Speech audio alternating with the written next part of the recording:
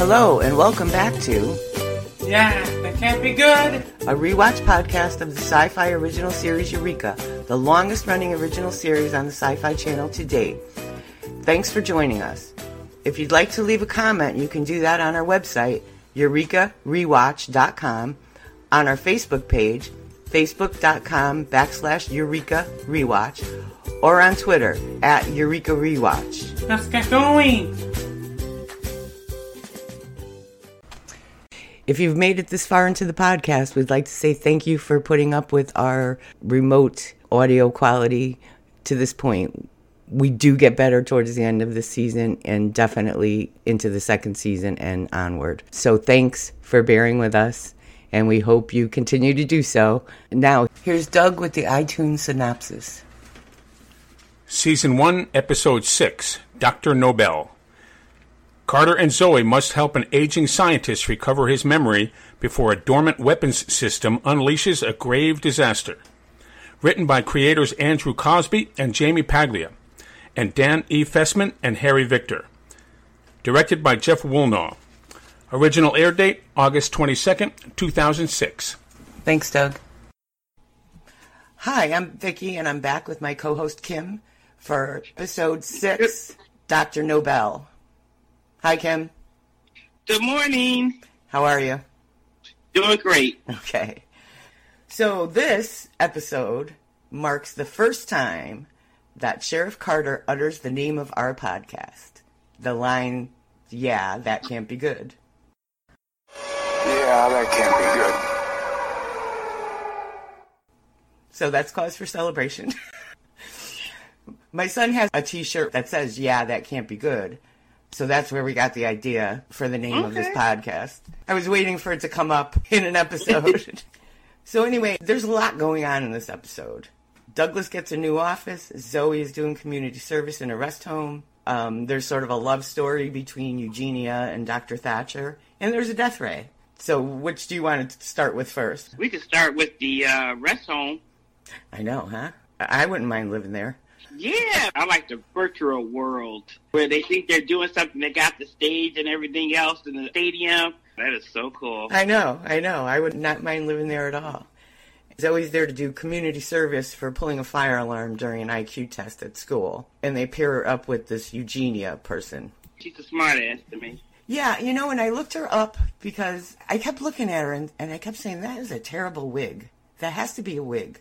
Mm-hmm. And I looked her up. It's hard to find the actress, but I found one picture, and she's really young. It was really hard to find any information. I think her name was Donna White, which is a really common name. I wanted to see if this was a younger person that they just slapped a wig on. And it kind of looks like that from what I could find online. Because I kept saying her hair is horrible. Did you find anything else that she played in? Yes, and I can't think of the show. Oh, there was only like 2 shows. Let's see. I'm going to see if I can look it up. It says she appeared in a number of TV shows over the past 3 decades. Oh, okay.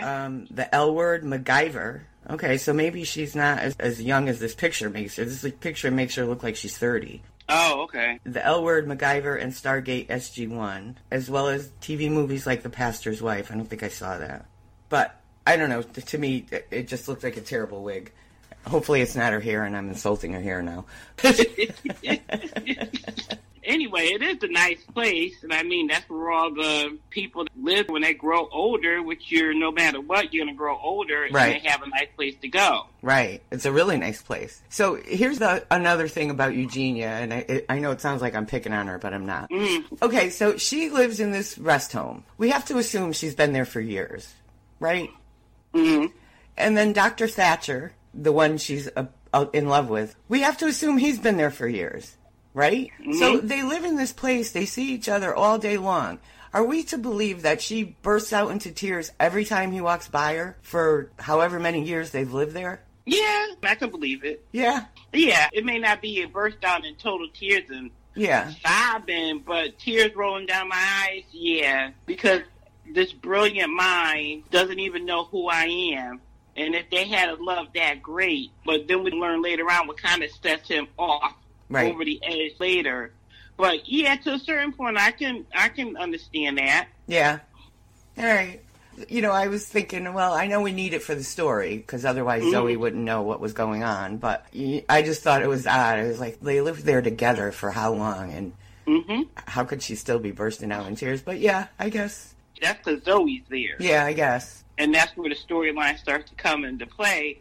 But I could see that a tear coming by, because every time this person walks by you, he has no clue. So I would probably shed a tear. I'm not going to be sobbing because it's like, hey, dude, don't remember. But, you know, that's a mislove, you know? Yeah, I guess, yeah. I guess you're right. I guess I'm a little pessimistic about it. Yeah. Because I do believe there's something out there. Yeah. Even though I don't see the light, I believe there's something out there. Keep on hoping and praying somebody has a love like that, you know? Yeah, I know. It sounds like I'm picking on poor Eugenia. So the other stuff that goes on is Fargo gets an office, and it's not a very nice office. When you consider that Section 5 has all the top secret stuff in it, Section 4 doesn't seem to have much going on at all. No. There's nothing there. It looks like it's all storage and pipes. Well, I think that even though it's a lot of different sections, it still has to have the heat, the Right. lights, the gas, the plumbing. Yeah. Yeah, that must be Section 4. Because there doesn't seem to... So poor Douglas gets his office on Section 4, and they find a machine while they're cleaning out the office. And, of course, they decide they're going to activate it. That's my problem right there. You're a genius. There's 2 keys. You have to turn them at the same time, and you don't think, what's going to not happen? You're right. I know. Every time I think about that, you go, you put 1 key in, turn it, nothing happens. Take it out and put the other one, nothing happens. But you put 2 keys in and you turn them at the same time, any idiot would know something's going to happen. I know. And further in the series, you'll know Douglas is the one that always has to push the button. Yeah. Even though he knows he's not supposed to, he's going to be the one to push the button or turn the key. Yeah. So they create this, a silo comes out of Main Street, a missile or something that we were later calling a death ray. Okay, this ion beam thingy, that is what exactly? Irradiated uranium isotopes. Oh, God. Oh, death ray. Why don't you just say death ray? And it's funny because the animosity between Nathan and Carter seems to grow more and more in each episode. In this episode, it's really apparent. Yeah, after the missile comes up out of the street and Carter and Allison go to Nathan's office, he says, Allison, glad to see you. Sheriff. Scientist. when Carter agrees to do that experimental, as he calls it, Vulcan mind meld, to get into Dr. Thatcher's mind. Yeah. Nathan was against anybody using this because it's dangerous, it's experimental, and then he finds out it's Carter that's going to be the guinea pig. What? Hey, Allison. Absolutely not. The technology is highly experimental and far too dangerous for anyone to... Carter? Really? Well, that's just a risk we may have to take. And it's fine. Okay. Okay. Let him do it. If he goes, he goes. I just love their relationship. I know they can't stand each other, but I love the way they can't stand each other. They're just so funny, especially when they have to work together. Right. So in trying to disarm this death ray, Henry goes back to the old files that he took out of Fargo's office, and which is how they find this Dr. Thatcher. He also finds, when going through the paperwork, that they've armed the moon. They've made the moon a weapon. In 1969, when we had the first moon landing, the astronauts placed mirrors around the moon, and Henry realizes, when they're trying to figure out how to disarm this death ray, that the mirrors were there so they could bounce the death ray off of the mirrors and hit just about anything they want. So Henry's really upset about finding out that they've armed the moon. Henry, at this point, we still don't know what he's all about. He doesn't seem to work at Global Dynamics, although he's always there helping when something goes wrong.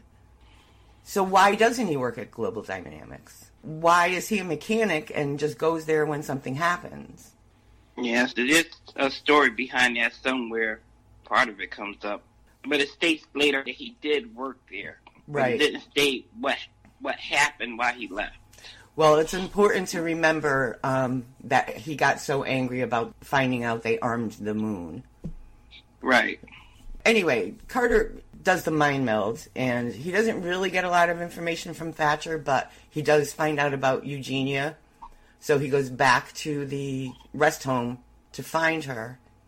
She's gone. And now it's him and Zoe working together, and it's kind of nice to see that. Yeah. To see them working together on something. They find Eugenia at the sundial, and it gets kind of weird when Carter kisses her because he still has Thatcher in his head. Carter got that part of the memory that Eugenia was hoping to see out of him. Right.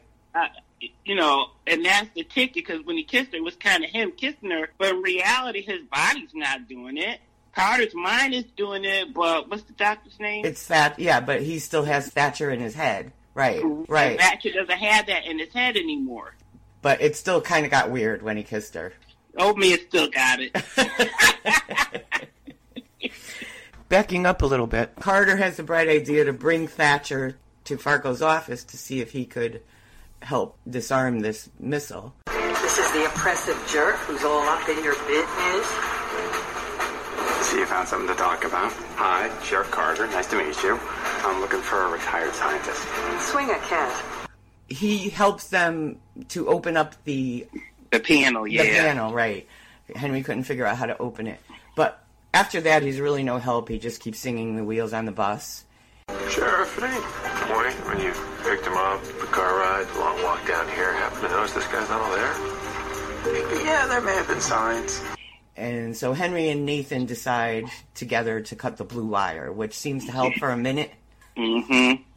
But then it goes into this other, I forget what you call it.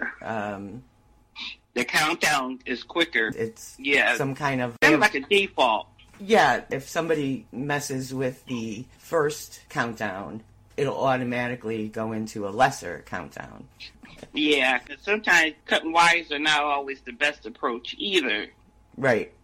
And then, I can't remember if it was 12 hours left. There was so many hours left, and then all of a sudden it jumped down to 7. Right. Right. And I'm like saying to myself, well, yeah, don't do anything else. I know. You know, and even like I said, I watch the TV and going, don't do nothing. Why would you cut the blue wire? But they did. And yeah, so it jumped from 20 hours to 7 hours. Mm-hmm. Meanwhile, the town people are all terrified, of course, because you see this missile coming up in the middle of the street. And we don't really see a lot of Jo this episode at all, except for that one scene where she's trying to calm down the people of the town. Right, yeah. And pretty much we don't see her at all after that, which is odd because you would think she'd be there helping. Well, I guess she was helping control the crowd and everything. Yeah.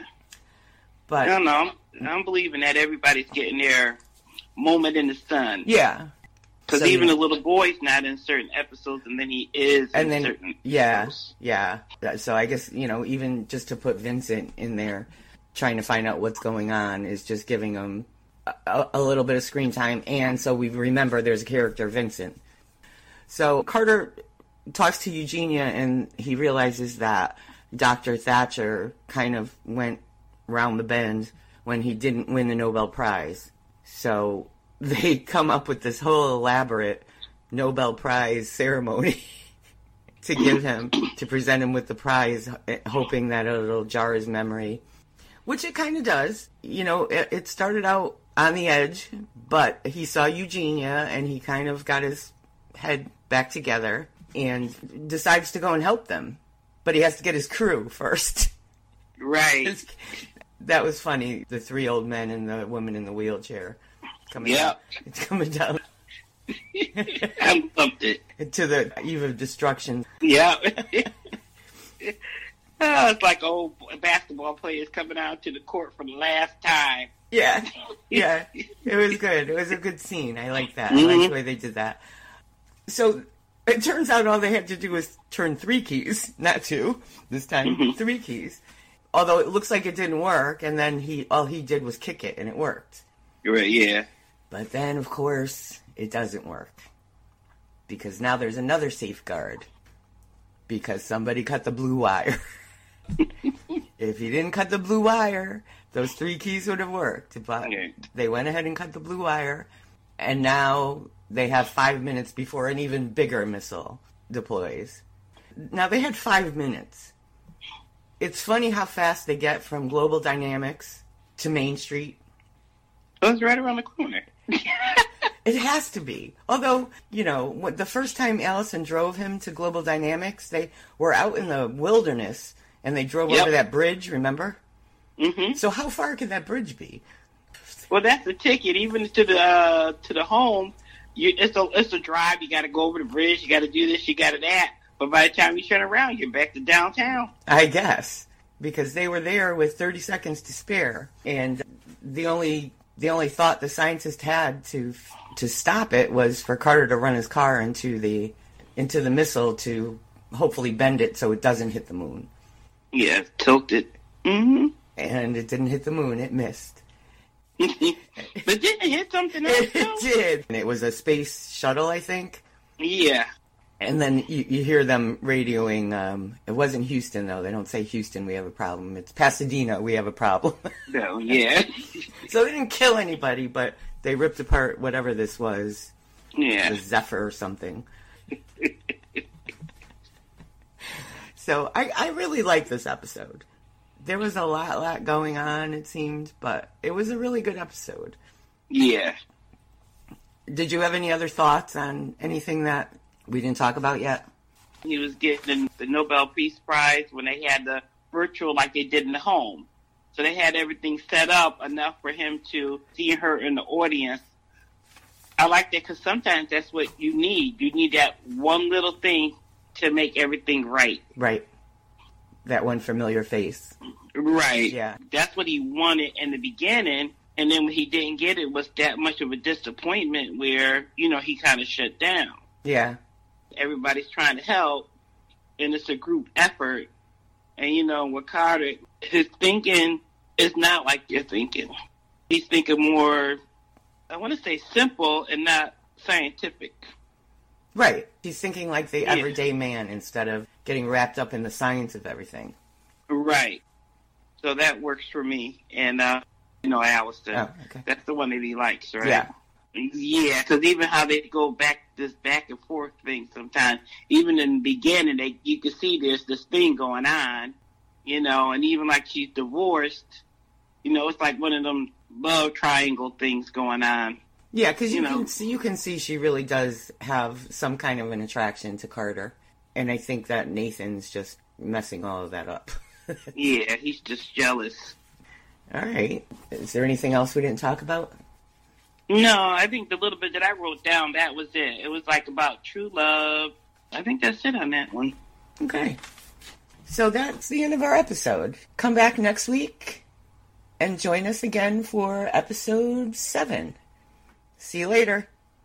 See you later. Okay, DC, tell us what's next. Come back next time, season 1, episode 7, Bring. See you next time. Bye now.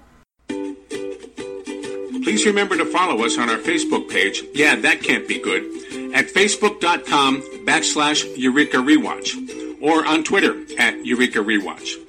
Links to information discussed during our podcasts will be added to our website at eurekarewatch.com. You can also listen to our podcast on Podbean. If you'd like to send us an email, please email us at eurekarewatch@gmail.com. We would love to hear from you.